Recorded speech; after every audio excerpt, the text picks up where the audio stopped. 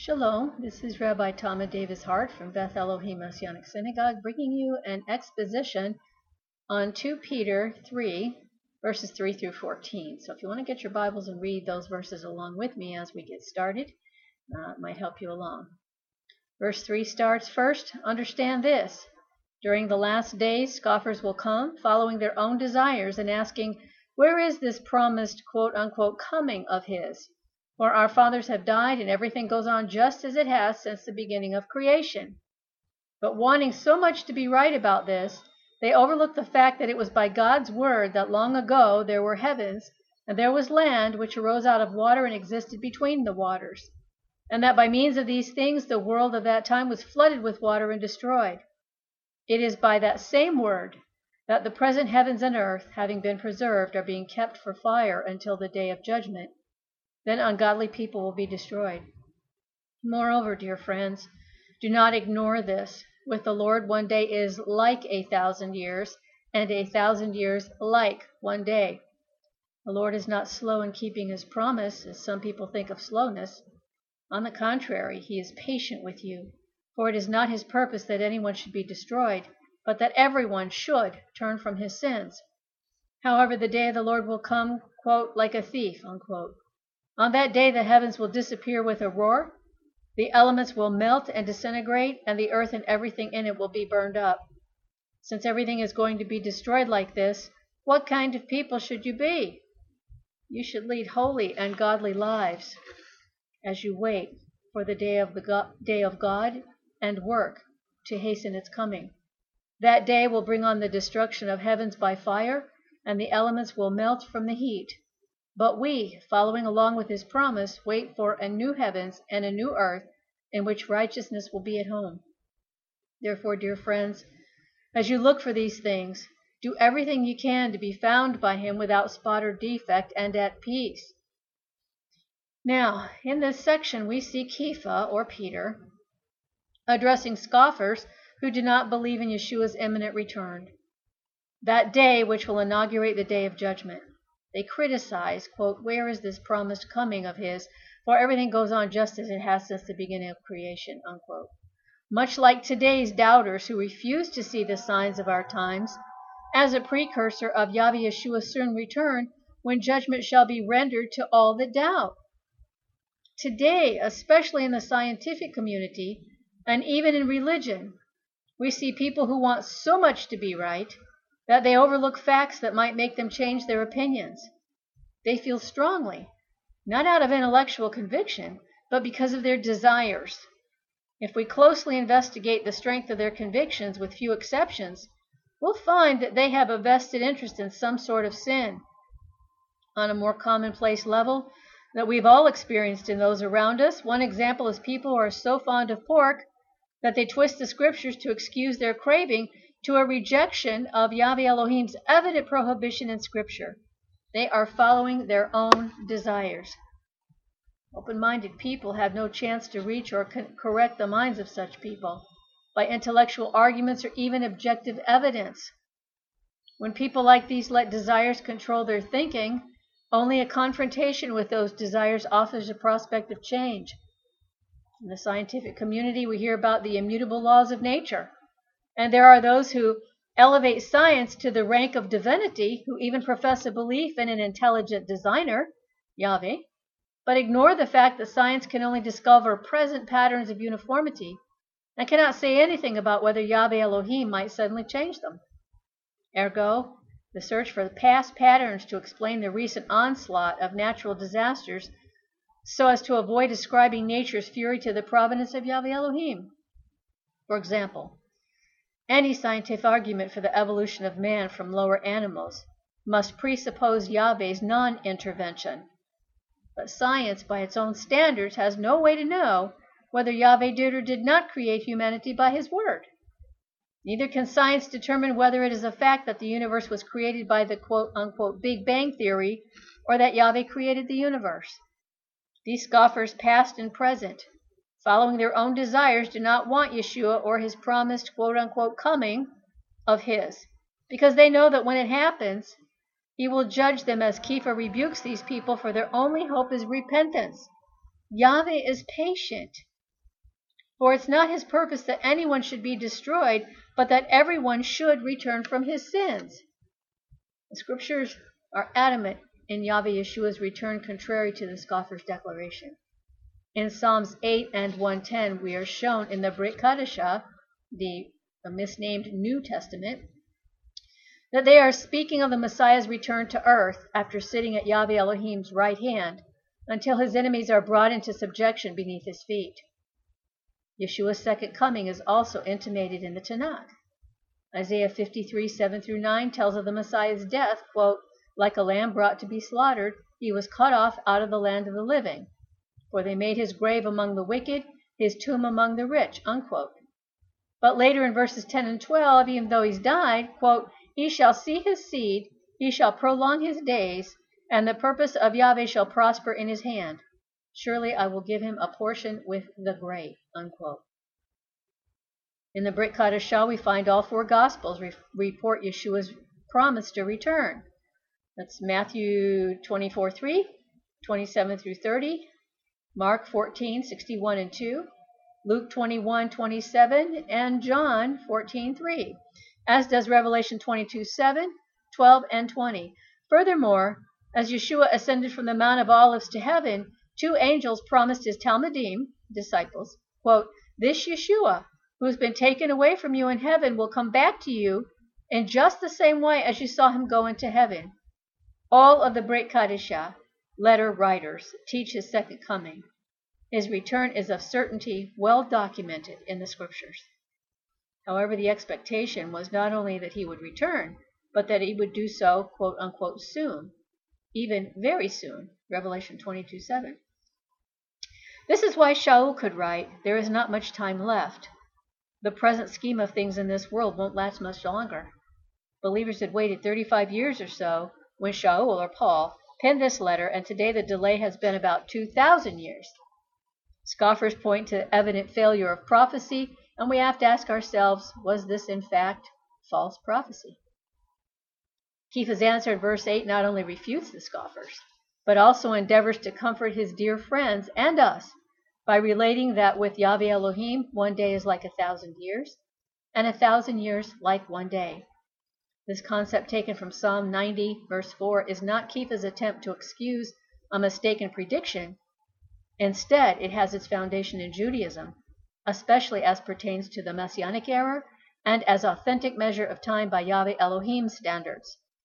An example is found in the Talmud. In Tractate Sanhedrin, Rav Katina said, quote, the world will exist for 6,000 years, and for 1,000 it will be desolate, as it is said. The Lord alone will be exalted in that day.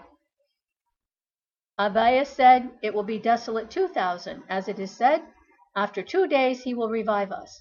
On the third day he will raise us up, and we will live in his sight. That's out of Hosea 6:2.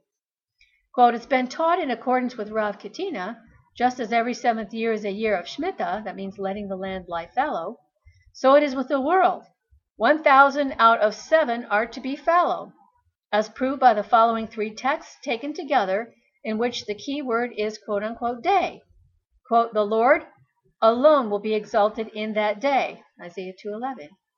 A psalm and song for the day of Shabbat, Psalm 92:1, meaning the day that is entirely Shabbat, and quote, for 1,000 years in your sight are but as yesterday when it is past, unquote, Psalm 94. The school of Eliyahu teaches the world exists for 6,000 years, 2,000 of them tohu, that means void, 2,000 Torah, and 2,000 the era of the Messiah. But because of our numerous iniquities, many of these years have been lost, since Sanhedrin 97a and b in the Talmud.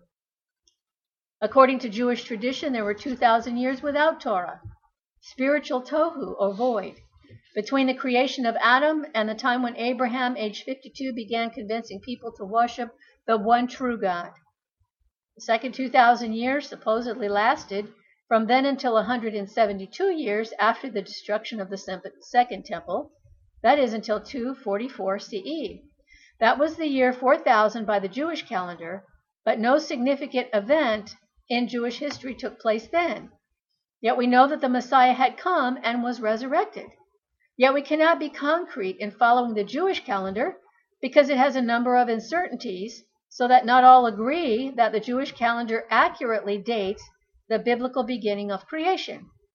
In fact, there is evidence that the rabbis to refute Yahshua as the Messiah have deliberately excluded 240 years.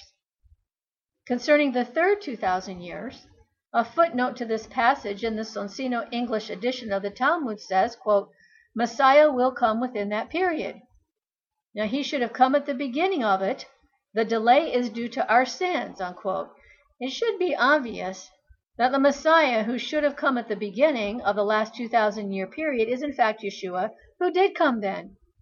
The delay is not of his coming, but of recognizing him. And this delay in his second coming is indeed due to our sins. Kefa points out that there's a delay in his second coming, and this is, quote, due to our sins, quote, unquote. And he exclaims, quote, the Lord is not slow in keeping his promise. On the contrary, he is patient with you, for it is his purpose that everyone should turn from his sins. Literally, that everyone should come to repentance. We're not even close. In verse 10, Kefa reminds them that Yahweh Yahshua will come like a thief in the night, and that Yahweh Elohim promised never again to destroy the world by water. But it is written, Yahweh will come with fire, Isaiah 66:15. And in verse 10 we read, quote, on that day, the heavens will disappear with a roar, the elements will melt and disintegrate, and the earth and everything in it will be burned up, unquote. Then in verse 12 we read, quote, the day of Yahweh will bring on the destruction of the heavens by fire, and the elements will melt from the heat. And in verse 13, but we wait for new heavens and a new earth in which righteousness will be at home. Kefa is referring to scripture that teaches us that what we know as the universe shall pass away, and in Revelation 21:1-8, we see that a new heaven and earth are created. Now, in these passages, Kefa is not emphasizing Yahweh Elohim as creator, but as the judge of the earth. These passages, little read or preached, because they give little comfort to those who portray Yahweh Elohim only as a God of love and grace that overlooks the sins of his subjects at the expense of his justice. Until professed believers understand the difference between reconciliation and salvation, this error is likely to continue bringing damnation upon them. Here we are to understand that the grace of Yahweh and his love is expressed in the delaying of his return to allow repentance.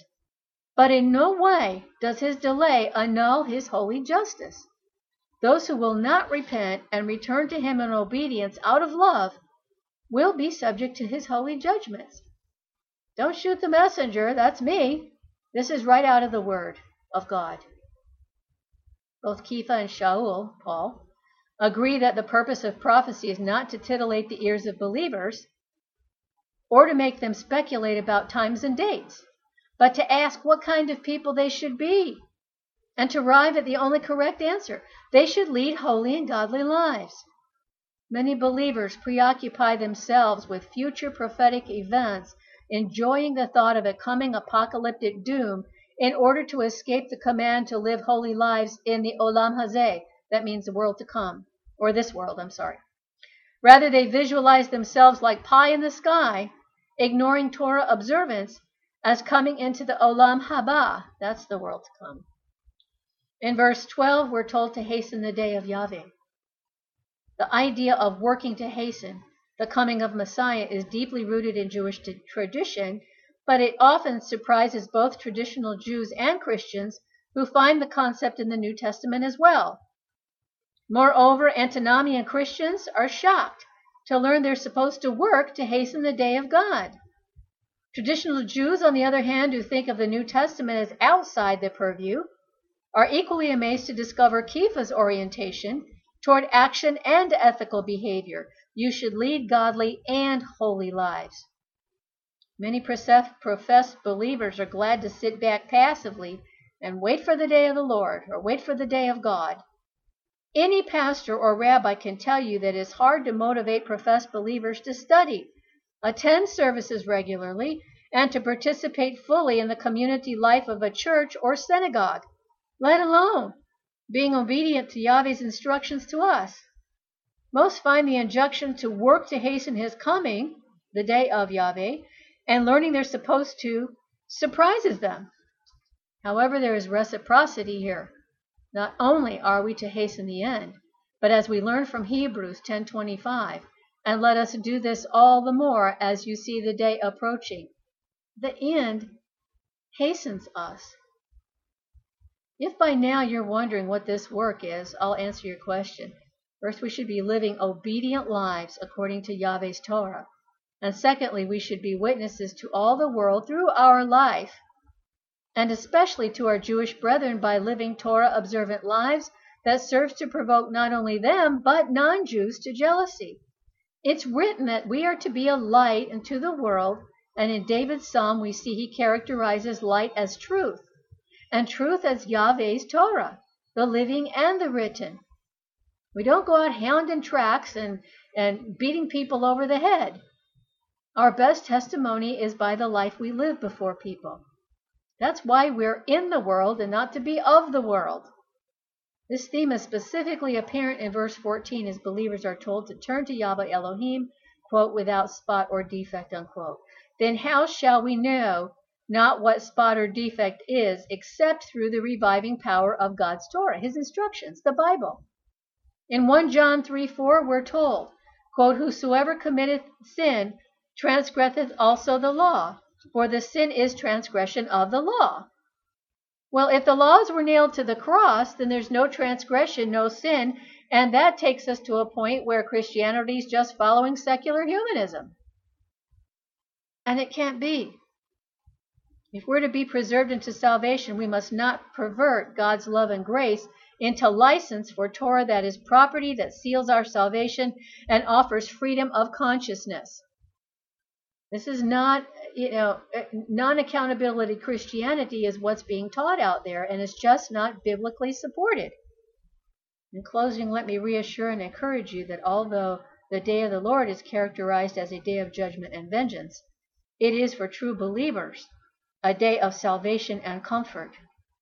May we all hasten the return of Messiah Yahshua as Peter has instructed us. Shalom.